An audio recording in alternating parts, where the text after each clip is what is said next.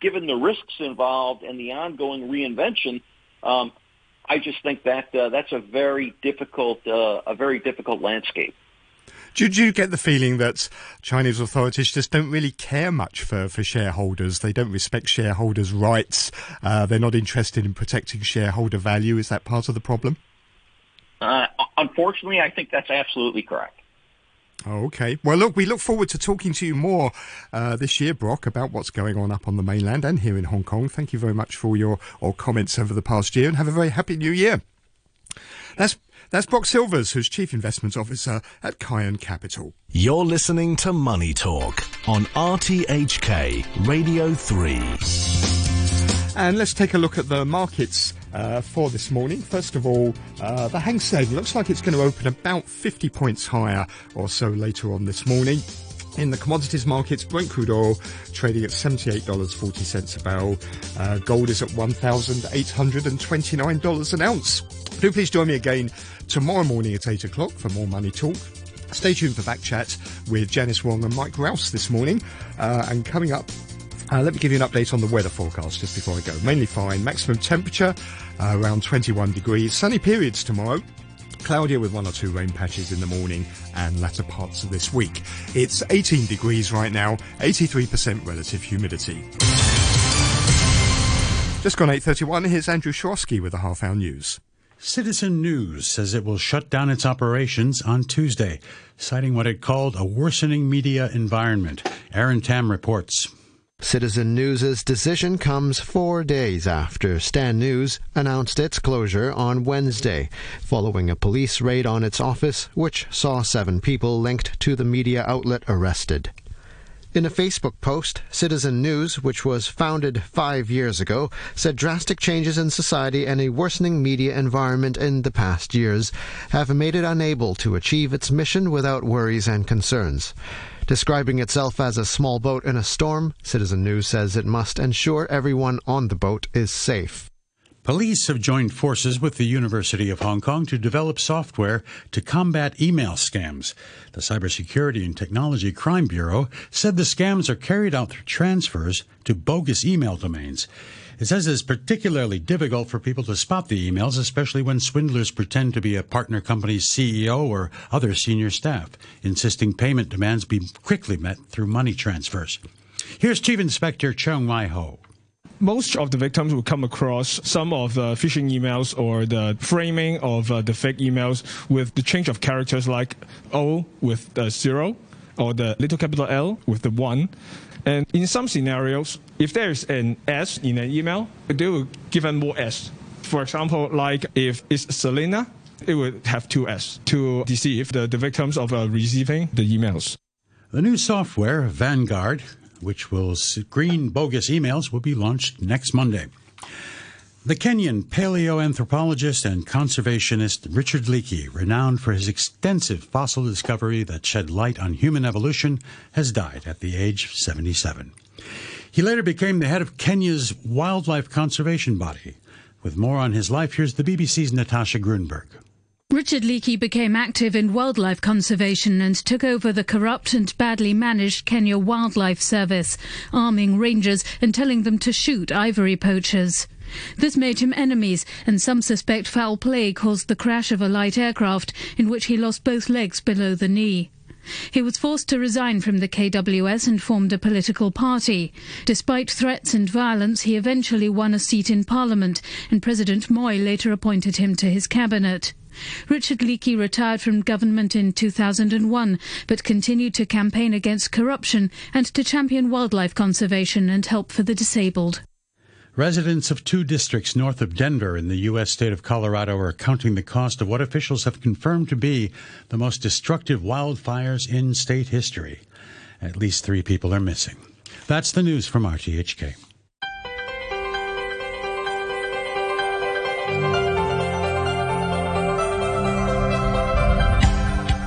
Good morning and welcome to the first Back Chat in 2022 with Mike Rouse and me, Janice Wong. Welcome back, Mike. Yeah, thanks, Janice. Mixed feelings. It was either the studio or being sworn in this afternoon. It looks like the studio. Yes, no problem. On today's program, is a 5th COVID wave coming and public transport fee increases? A growing cluster of apparent Omicron cases centered on a Cathay Pacific staffer who dined at the Moon Palace restaurant in Festival Walk has sparked fears that the highly contagious variant may trigger a larger community outbreak.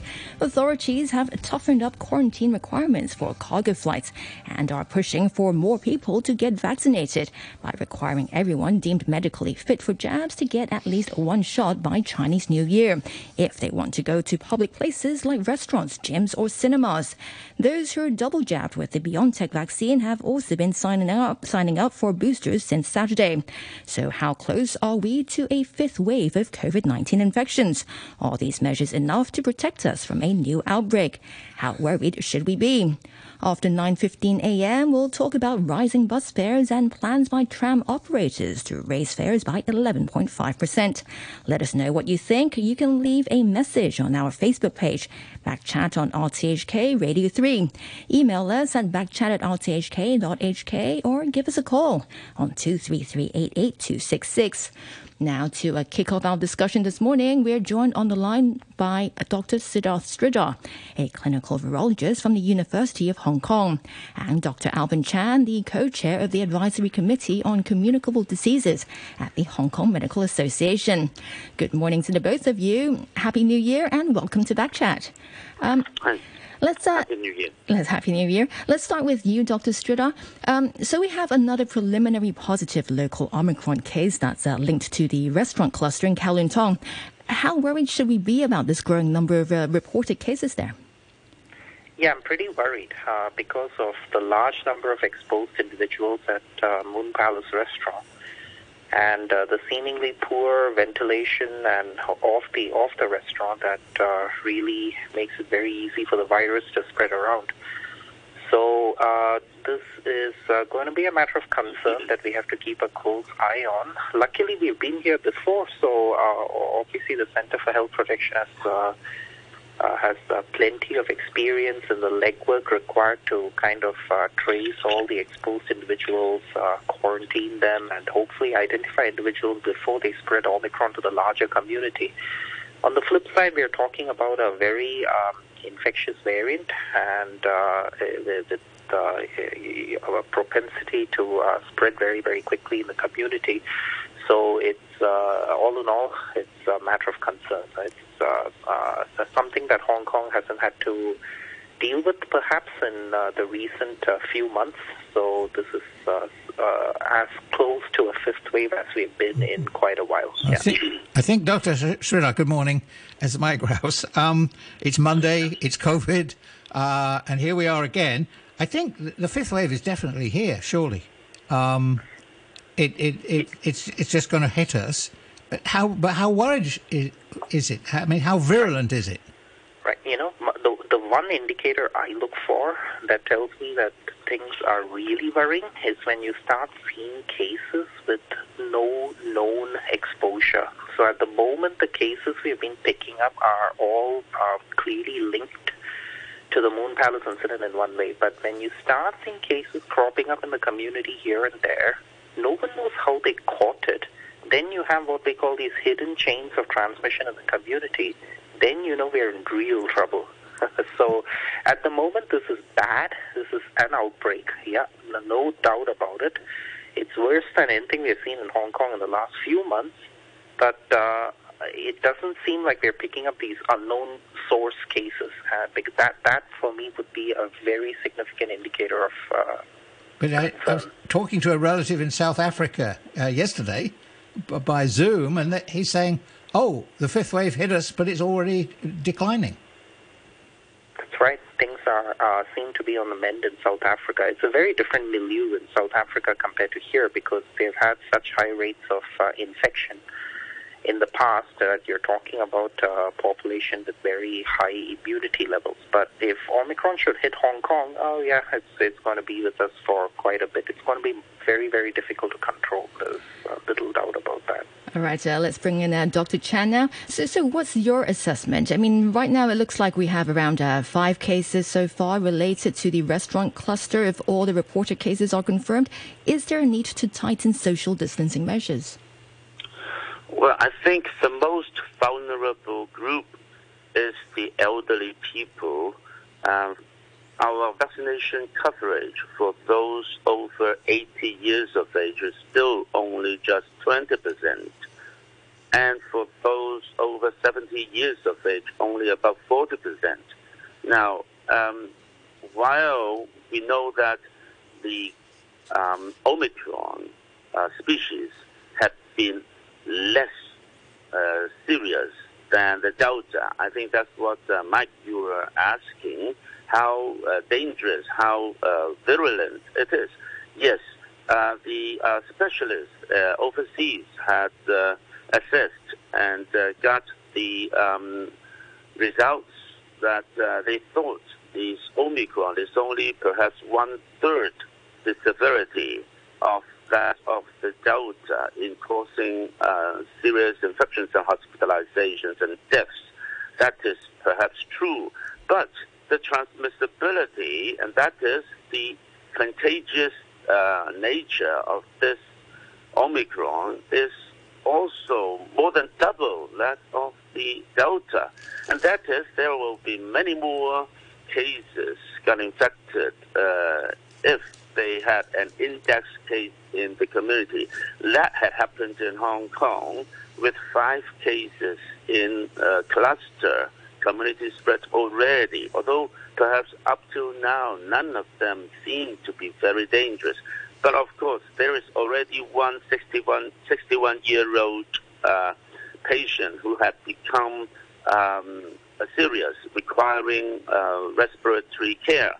And I think we must be cautious, because when the total number of infected cases arise, that is much more transmissible nature of this Omicron compared to Delta, although perhaps it's 1/3 the severity that of the Delta.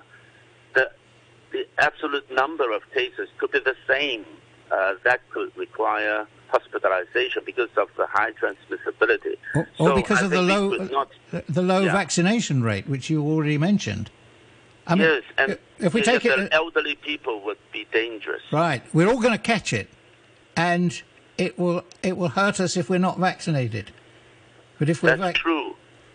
That's why we have to we have to advise the elderly people really to get vaccinated. And so I agree with the policy of the government to have the urge of all the people to have vaccination up to, like Professor Yuen has said, 90%, over 90% of the vaccination coverage to protect in order to have the herd immunity.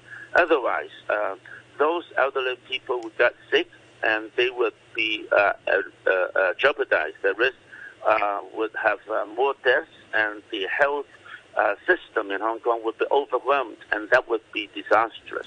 All right, Dr. Chan, we'll get into the expansion of the vaccination bubble in just a moment. From what you've been saying just now, even if it wasn't for this restaurant cluster, you mentioned the contagious nature of Omicron, and looking at the speed at which Omicron is spreading worldwide, would you say it's just a matter of time before Omicron hit the local community here? In fact, we are still, waiting for the data. We really hope that there won't be cases of unknown origin. Now, when there are cases of unknown origin, that means there are silent spread in the community, and we could not trace the origin. And that would be very difficult for us to track the the infectious roots of the index cases. That would be the point that we have been facing the danger. But of course now, still only a few cases which are traced to have the origin. And we could not be complacent, because this spread to the community without origin traceable could happen anytime. And I would think that we must be careful, including that what Professor Yuen had mentioned. So all the restaurants should review their own ventilation system, whether they have the right placement of the air filter, or the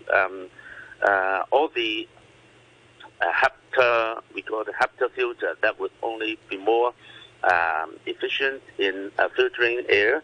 And also, I think we have to implement and kept the policing of the restaurants to have separation of duties for those waiters who collect the used and consumed dishes which might be contaminated by someone who had been infected, and separation of these waiters from those who are delivering new foods, clean foods to new customers. And if there is a mixing of these duties, that means there could be a chance of spreading those viruses, contaminating the dishes to the new ones. Dr. Chan, that would put an impossible burden on the managers of restaurants. It's a matter of price. It's a matter of money, of course. That is, you have to employ more waiters or waitresses. Well, they won't do it. What about we just stop people who are not vaccinated going into restaurants? That would be the measures going to roll out in the Lunar New Year, according to Professor Sophia Chan.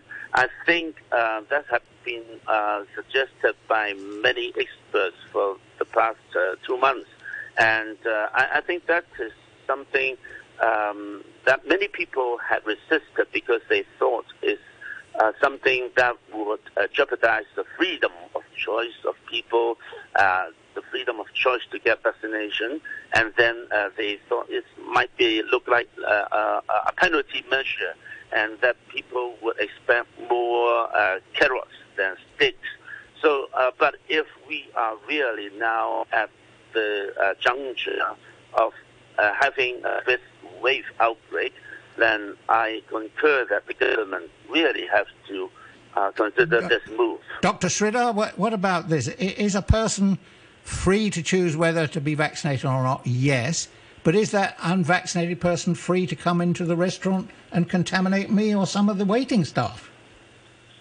Actually, I don't think there is any problem with that policy at all. So I'm fully in support with it. Hey, by this stage of the pandemic, 2 years down the road, Hong Kong has to start thinking about its future.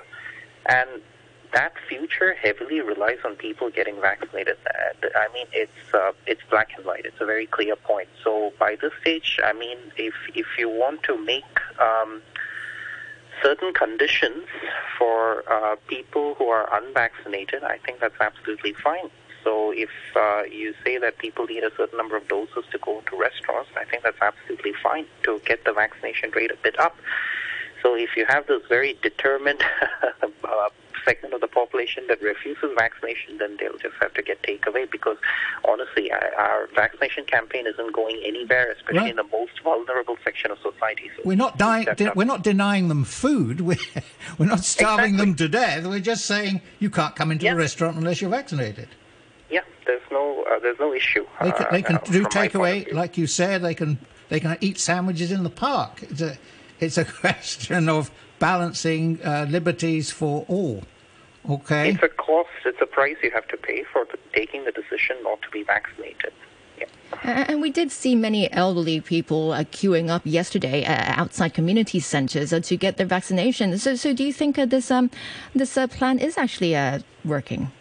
That's a great sign. You know, out of nowhere, you see a most vulnerable segment of the population lining up to get vaccinated. And at least it's an early indicator that perhaps this policy is at least moving a few people who were undecided or who were putting things off to really go and get jabs in their arms. And that's what Hong Kong needs at the moment. So it's,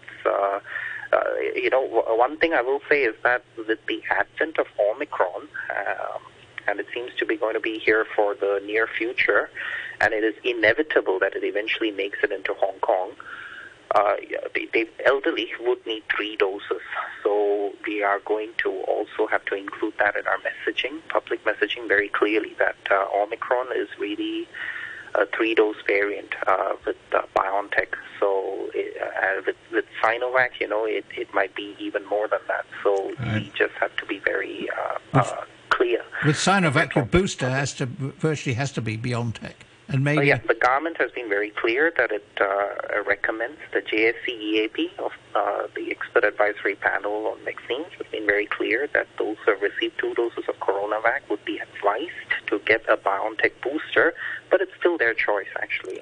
So theoretically, they could still go for CoronaVac for the 3rd shot, but they'll have to be prepared for the fact that that decision might require a 4th shot down the line. Right. Dr. Chan, what can we do about children? Are we vaccinating enough children? Yes, I think the government had already approved the use of the vaccine, at least the Sinovac one, in the use of, say, the age group from 3 to 11. So I think the government should really consider the vaccination campaigns in the primary school children age group, and also roll out the mass vaccination programs in the secondary schools and the primary schools. So, of course, it's still the consideration for the safety by the parents. So I think the parents will have to sign consent forms, but still the government can make efforts to really convince the parents that the children should also be vaccinated.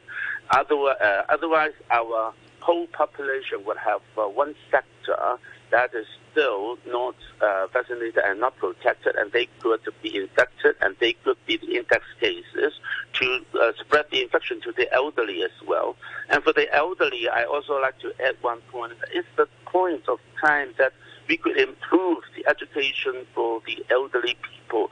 That is, I hope that the government could encourage more elderly patients to have family doctors who can explain the whole matter to the elderly people, because many elderly people perhaps are still resistant to the vaccinations, afraid of the side effects, which might be misconception or misunderstanding. Right. After all, for the many elderly who had been vaccinated for the past few weeks, they had no side effects or serious things that had happened.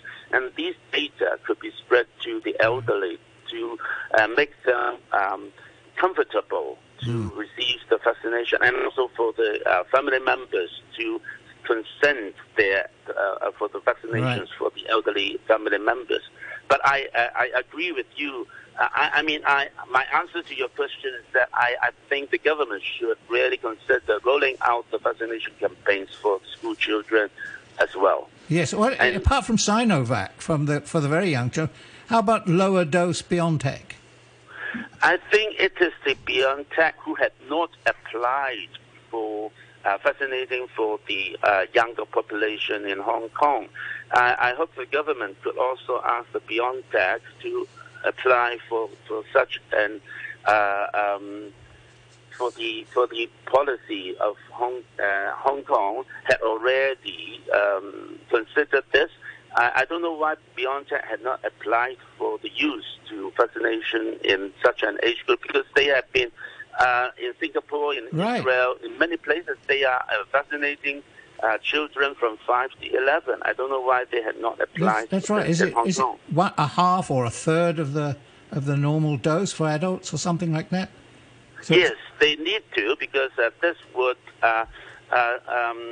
really protect the children from developing myocarditis with the ordinary dose for adults in children.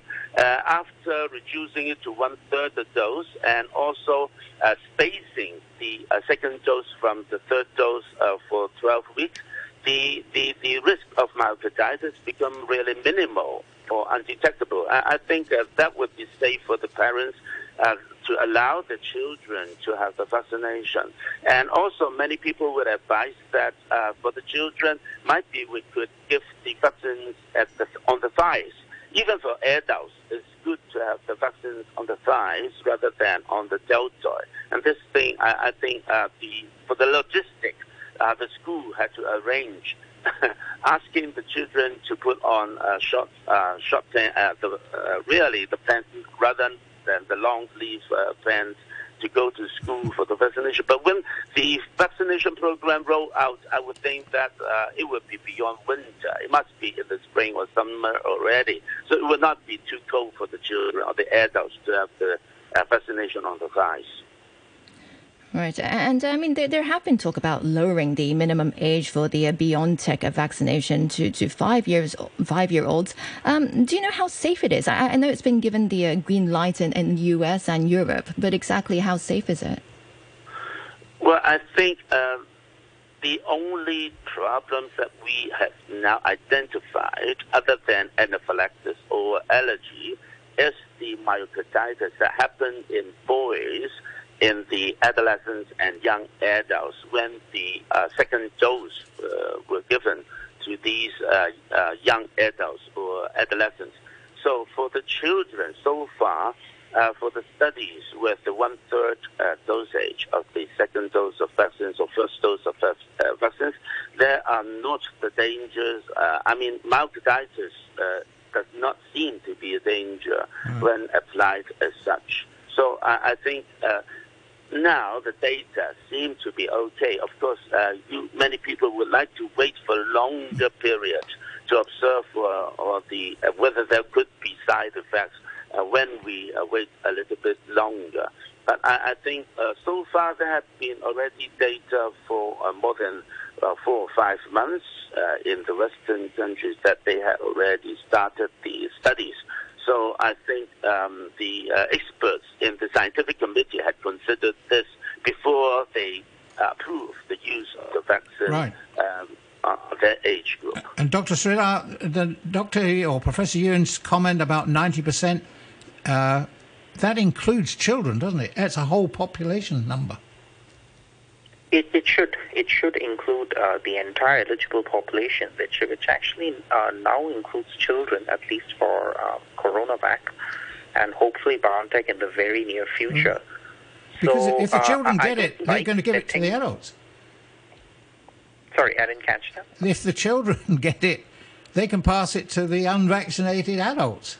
Oh, absolutely. There's no doubt about that.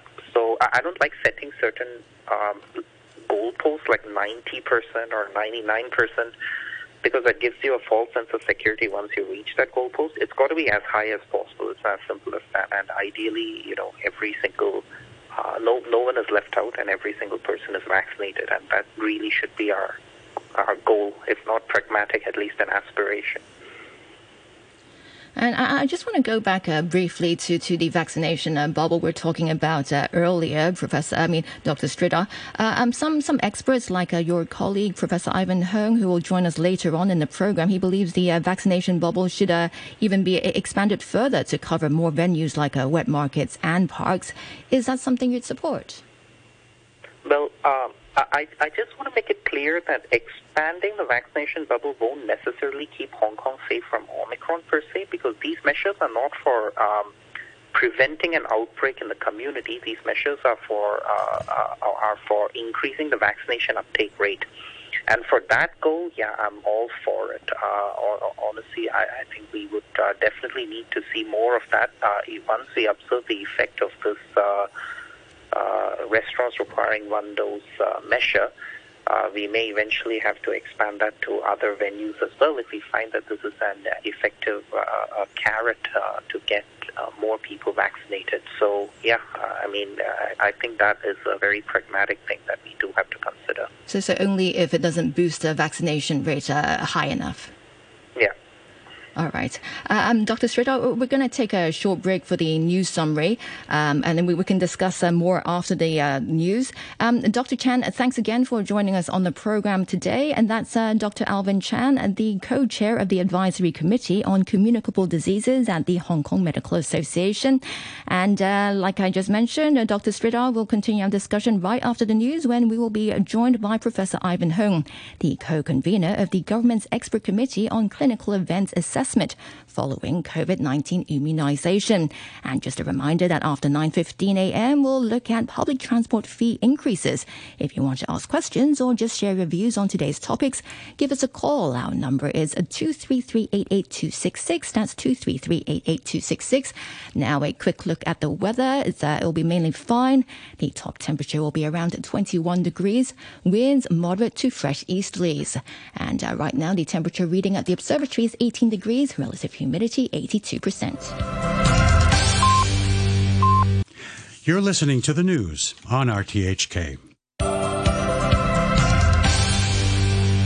Welcome back. This is Backchat on a Monday morning with Mike Rouse and me, Janice Wong. Today we're talking about the threat of Omicron in Hong Kong and possible ways to prevent a fifth COVID wave here. If you have any questions or comments on today's topics, feel free to contact us. Our email is backchat@rthk.hk.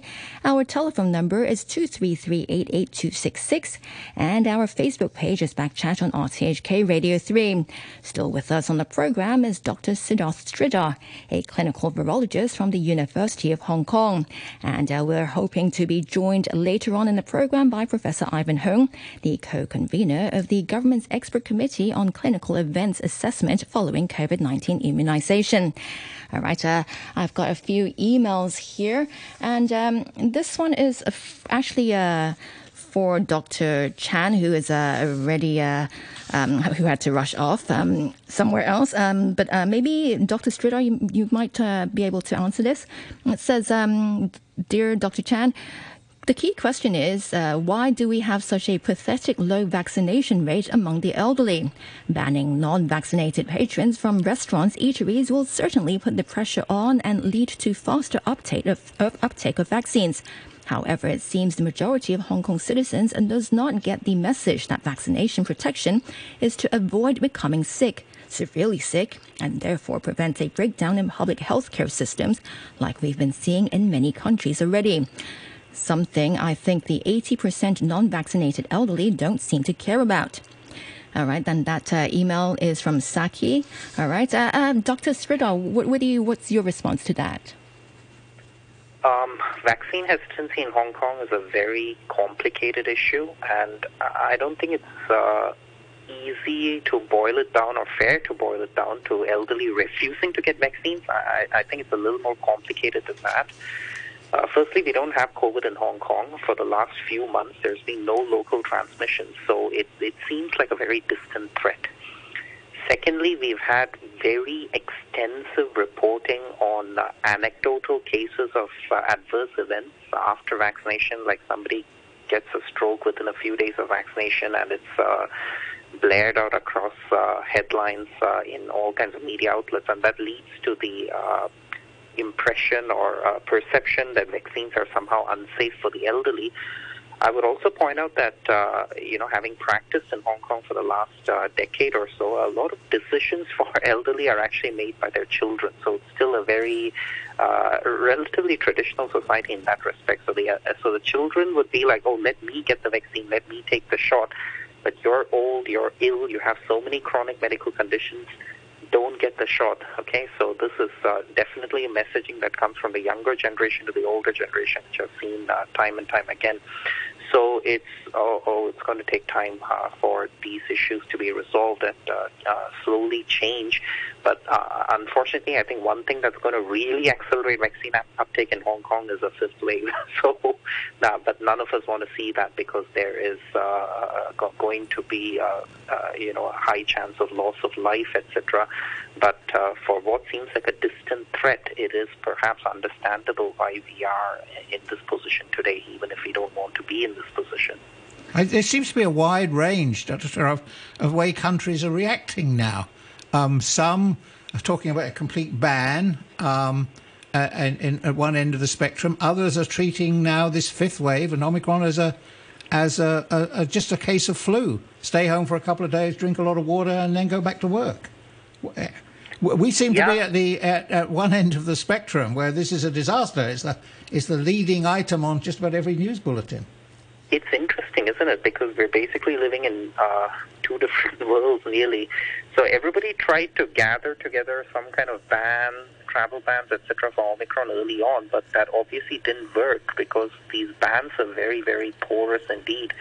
And Omicron spread so rapidly that it rendered these travel bans quite useless. And now, a large segments of the world are just dealing with fallout from Omicron and pretty much allowing it to circulate widely, except for some, salutary measures here and there. But in this part of the world, in Hong Kong and the mainland, it's still seen as something that's very, very significant, and we are imposing all kinds of travel bans and measures in our already very tight quarantine system for inbound travelers to keep it at bay. So it's very interesting, but it's where we are. All right. We're now joined on the line by Professor Alvin Hong, the co-convener of the government's expert committee on clinical events assessment following COVID-19 immunization. Happy New Year, Professor Hong, and welcome to Backchat. Good morning and Happy New Year. And over the weekend, you said that if we saw more local cases of Omicron, then we should tighten infectious control measures. And it looks like we have around 5 cases so far that's linked to the restaurant cluster, if all the reported cases are confirmed. Do you think that there is a need to tighten these control measures, or is it still too early to tell?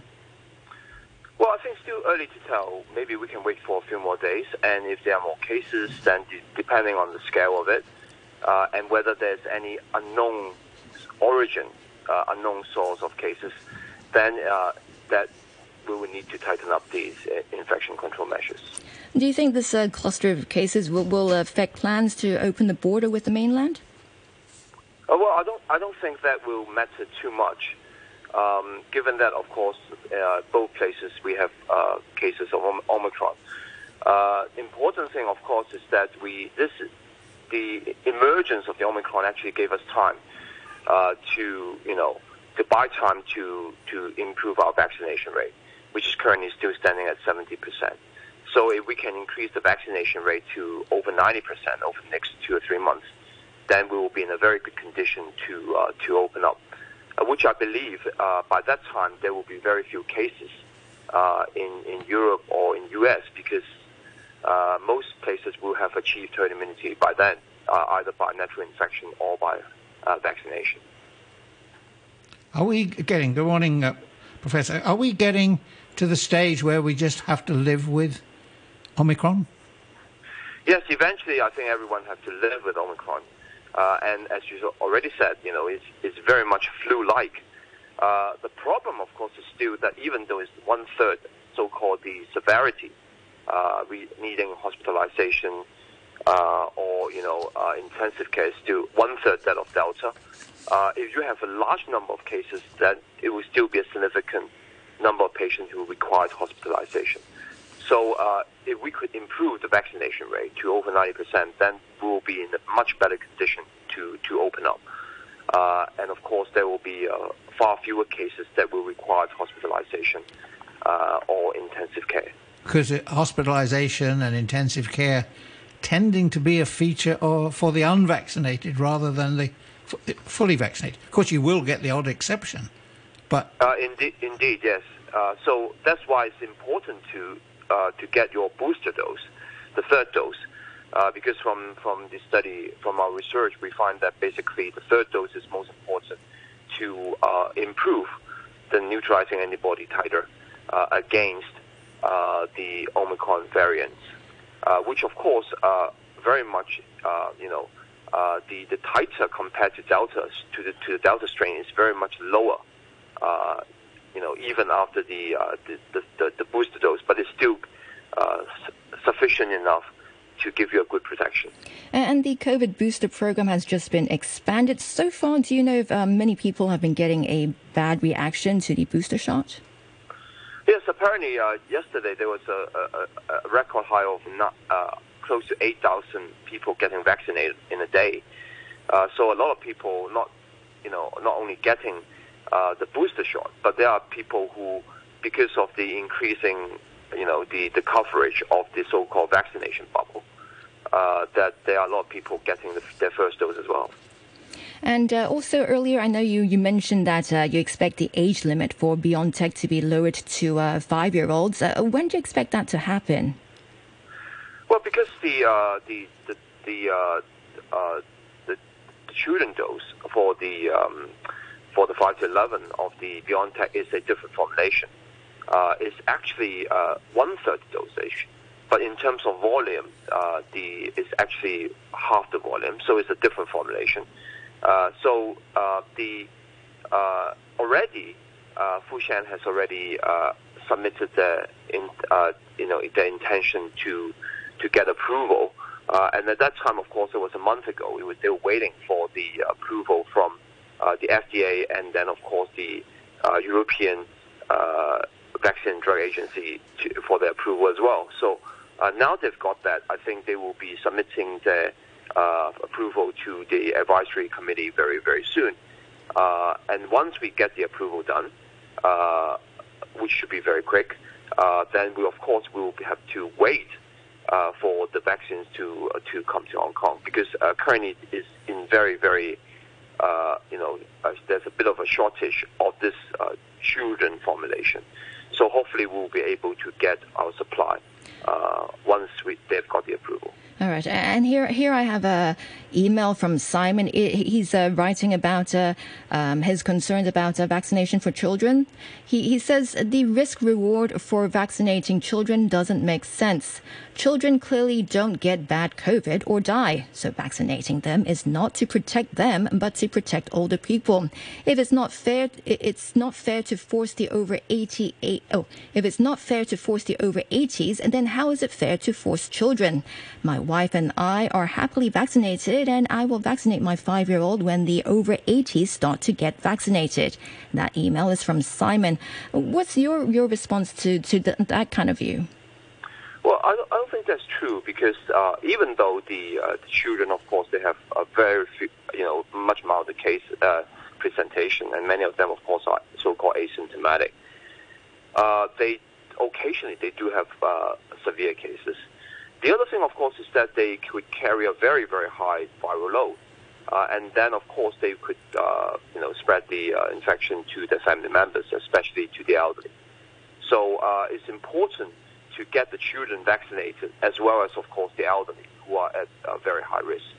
So currently we are encouraging the elderly to get vaccinated, but there may be, of course, they will be so-called have an incentive because of the increasing of the vaccine bubbles, that if they don't get vaccinated, that they could not go to certain places like restaurants, or to the gym, or to or to the library, this kind of public places. But soon they might actually increase the bubble to market, to wet market, or even to going to the park. So if that's the case, then of course there will have a very strong incentive for the elderly to get vaccinated, or they may even extend to elderly homes. So you believe making life difficult for the unvaccinated is the best way to boost vaccine uptake? Absolutely, because I think it's important to be fair to those 70% of the population who have been vaccinated, and that they could, they should not be, compromised because of those 30% who have not been vaccinated, and it will be fair to so-called protect them, because if Omicron is to come into Hong Kong, then they, of course, if they have not been vaccinated, then they will be very high risk of getting the infection. Can I just ask, is the science now clear that if you had the two Sinovac for your first and second, that your booster should probably be BioNTech? Yes, from our study, it showed that if you cross over to the BioNTech, for the booster, then the protection against the Omicron is better than getting the third dose as a Sinovac. So even though, of course, both are able to generate, neutralizing antibody, of course, the BioNTech booster is better in terms of the higher titer. Of course, they are saying that the Sinovac could generate some T cell response, which is not reflected by the neutralizing antibody. But still, most studies have shown that the best reflection or correlation to protection is the neutralizing antibody titer. and not with the T cell response. And there are, of course, other studies suggesting that if you want a better protection against Omicron, you probably need a fourth dose for the Sinovac. Yes, I was just about to ask you that. Yesterday, Health Secretary Sophia Chan said people who receive Sinovac shots may need a fourth booster shot. Is that what people are doing in other places? I mean, on the mainland? I think currently mainland is just focusing on boosting for the third dose booster, which I think that will, of course, enhance the protection against the Omicron. But if the titer is not too high against the Omicron, just like we've shown that it's far lower compared to the Delta variant, then they might actually need for those who have received 3 doses of Sinovac, they might need the fourth dose very soon. All right. I just have we were sort of out of time, but I have this email that maybe you or Dr. Sridhar can help answer. This one is from John. He says vaccination does not prevent transmission and infection, but daily zinc is cheap and lowers risk of infection. There are countless papers to demonstrate the same. Why has the CHP not advertised this cheap measure to lower risk? Is that true? No, I think that a lot of studies have already demonstrated that with the vaccination, even though it's not 100%, is still able to lower the viral load in the nasal passage or the upper respiratory tract. But of course, that might be better against the Delta rather than against the Omicron, which the Omicron have a lot of, a very high viral load in the upper respiratory tract. So if the vaccine is coupled with mask wearing, then it will be probably very much sufficient. Which the only time that you take off the mask is probably in the restaurant when you're dining. Okay, and just one final question to both you and Dr. Sridhar. This email is from Andrew. It says, seems that Backchat is starting the year with more mundane topics. Do you agree this is a mundane topic, Professor and Dr. Sridhar, talking about Omicron? I don't think that's a mundane topic. I think overall this is still very, very important. And I think, if we can, of course, in the next couple of months, we can get the vaccination rate up. I think this will be very, very important for us to have the best condition to open up to both internationally, globally, and also to mainland China. Dr. Sridhar? Yeah, well, since we've been talking about COVID for 2 years now and saying more of the same things, it's kind of both important and mundane. All right, we'll have to leave it there for now. Thanks again for joining us this morning. And that's Dr. Siddharth Sridhar, a clinical virologist from the University of Hong Kong, and Professor Ivan Hung, the co-convener of the government's expert committee on clinical events assessment following COVID-19 immunization. It's now 20 minutes past 9, and it's time to turn to our final topic today, and that's about rising bus fees and plans by tram operators to raise fares by 11.5%. To comment, we are now joined by transport expert Alvin Chan, who is the managing director of Transconsult Limited. Good morning, Mr. Chan. Good morning. Good morning, Janice. Happy New Year to you, and welcome to Backchat. So a fare hike of up to 12% was approved for 4 bus companies back in March. The first 8.5% increase was implemented last April, and another 3.2% increase took effect yesterday. How much impact do you think it will have on commuters? Well, 3.2% increase should not have much impact. It would be unnoticeable. In most cases, it won't be more than 10 cents. 20 cents. So it will be very mild in terms of fare increase per se. But I think it's more of a perception issue and the timing issue. Obviously, when the fare increases were approved and the timings were announced, it was anticipated that by this time of the year, we would be out of the blues from COVID. And obviously that has not happened, and people are still not able to travel as much, and we don't have tourists in town. So obviously that has had an impact on the businesses and the mindset of people. The people are not expecting any increases to happen or on their daily cost of living at the moment. Yeah. Is it going to lead to? Good morning. Is it going to lead to any shift between the different modes? Well, 3.2% increase, I doubt it will. Normally in transport systems, we use a thing called price elasticity. Right. And a 3% increase in fares should not lead to more than a 1% variance, in ridership, and which is unnoticeable in a larger scheme of things. So I don't think it is going to have a major impact on public transport ridership, or we will see a major shift. But we have to understand that the fare increases for public transport are inevitable evil, So as the CPI increases, the cost of wages go up, the cost of running the services, operations go up. So fare increases are necessary, especially in a Hong Kong kind of model where there is no subsidy by the government. Right, but, there's a subsidy for some classes of passengers, aren't there? Because the over 60s, or it's over 65 at the moment, although I think the government is bringing it down to 60. Correct. You only pay $2. Indeed, yeah. So segment of elderly and the disabled, they do enjoy a certain level of subsidy from government as a part of public transport fare subsidy scheme. And then government also provides a subsidy on overall public transport spending. So if you are spending more than $400 a month, then you can offset your fares by the government. Yeah. You get some sort of rebate. How are the transport operators doing now financially? I think, let me put the numbers on because I don't know the financial results, but I can see that most of the domestic ridership that we had on Hong Kong public transport system is back on the track. So we are getting all the domestic riders.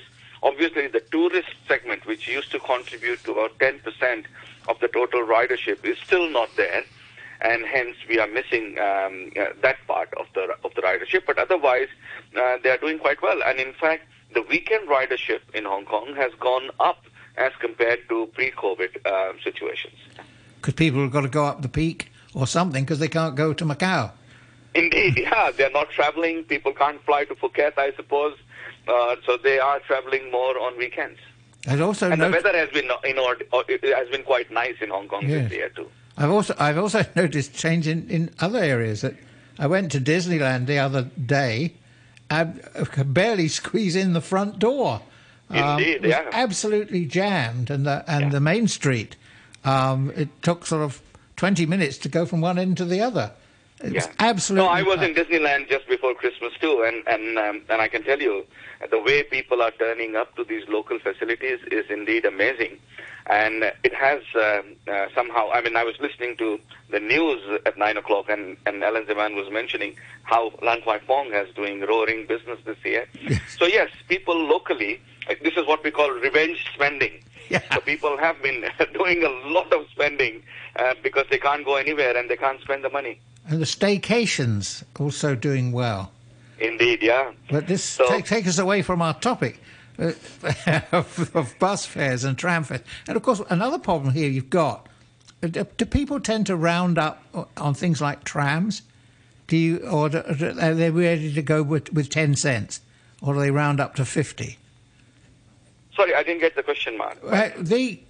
With fares, you can go from $3.90 to $4. Okay, that's a 10-cent one. If everyone's using Octopus, maybe that makes sense. But sometimes, if you go from $1.50 to $2 on the tram, or $2 to $2.50, or do they go to some interim point, not rounding up to 50 cents? Yes, so for single journey, so there are difference between Octopus fares and single journey fares. Right. So single journey fares normally, let's say on MTR, they are rounded to 50 cents. And Octopus fares are the ones where you see the 10 cents and the 20 cent increase. And I can also probably say one more point here, is that most of the people in Hong Kong who are paying by Octopus, the recall rate of how much they have paid for the public transport is very low, very poor. And there have been studies which show that. So Octopus makes it so smooth that people don't feel the pinch of those 10, 20 cents when they're paying on the buses or trains. Yes, because they can't see it. Well, it's displayed on a screen, but people are moving so fast that they don't bother. Yeah, that's right. Mr. Jain, it doesn't, from what you're saying, it doesn't seem to be that bad. Do you think it's the right time for tram operators to also try to raise fare by 11.5% now? Yeah, I think timing is one of those issues. Is perception-wise, obviously, we are in the middle of kind of a crisis where people are not able to travel. We have this epidemic. A lot of businesses are affected.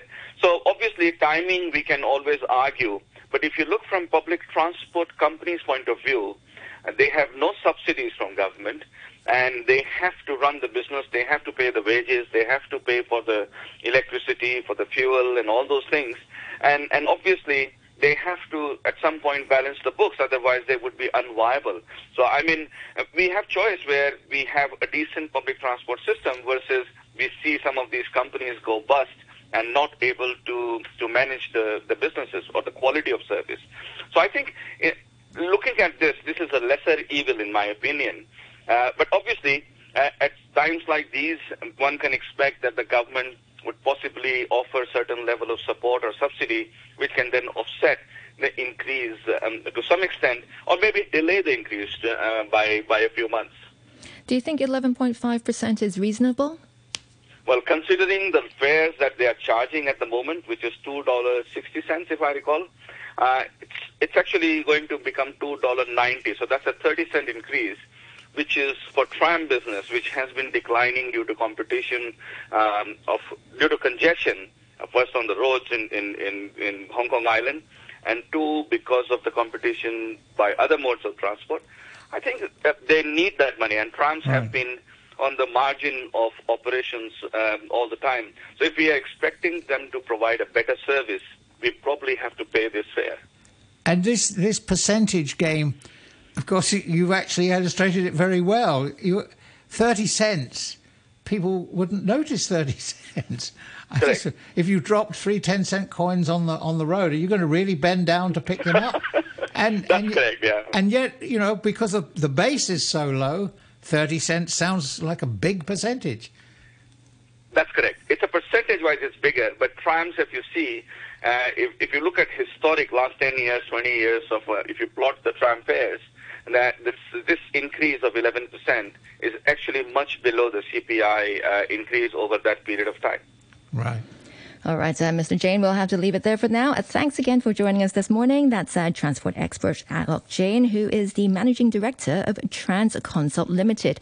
Also, many thanks to you for commenting through email and our Facebook page. Now, here's the weather. Mainly fine. The top temperature will be around 21 degrees. Winds moderate to fresh easterlies, and the outlook, sunny intervals tomorrow. Cloudier with 1 or 2 rain patches later this week. Right now, it's 18 degrees and the relative humidity 79%. As the risk of severe disease and death from COVID-19 increases with age, vaccines are highly recommended for the elderly. Common side effects are usually mild and temporary. Experts advise that those who have had flu shots before can safely receive COVID-19 vaccines. Even if you have a disease, you should get vaccinated as long as your condition is stable. Just staying home doesn't mean you're free from the risk of infection. Protect yourself. Get vaccinated early. It's 9:30, the news with Andrew Shirovsky. Hong Kong's 90 new lawmakers will be sworn in today after last month's election, beginning their 4-year term as members of the Legislative Council. It is the first formal duty for the representatives elected under Beijing's reforms to the electoral system. The Chief Executive, Carrie Lam, will administer the oaths. The chairman of the Lan Kwai Fong Group, Alan Zeman, says bars and restaurants in the area saw record business over the Christmas and New Year period, with takings up 25% compared to pre-COVID times. The industry had suffered due to social distancing measures, but Mr. Zeman said things have taken a turn for the better in the past 6 months, with people who can't travel spending money on entertainment. And the mainland developer Evergrande has announced an immediate halt in trading of its shares and related structure products on the Hong Kong Stock Exchange. It's given no reason for the trading halt.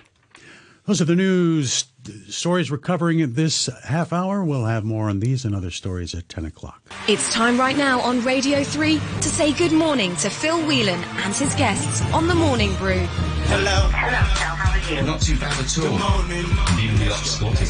Hello. You never Facebook chat with me, Phil. Good morning. It's got the Tom and Jerry type violence. It's a great experience if you just want to get a bit of zing.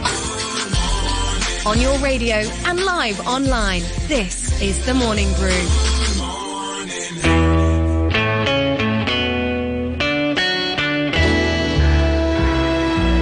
Happy New Year to you and welcome to the first brew of 22. Great to be back with you. Well, after one of the Hong Kong rugby highlights of the year on January the 1st, Robbie McRobbie will get things going at 10:10 with this week's Oval Update.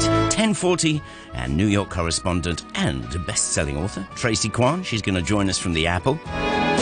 Moving on, for the 13th time, Bears Premier Music Festival is back. This once-a-year chamber music series, which features some of the world's greatest musicians, is on for the next 3 weeks, and we'll be meeting a few of these fine players here on the programme. Today it is viola star Born Lau. After 11:30, he's going to invite you to his string bouquet. And at 12:10 today, Bureau Chief at Large Neil Runciman will join us live from Ho Chi Minh City in Vietnam to tell you about the other New Year celebrations there. Of course, Neil, as always, will be on Facebook Live.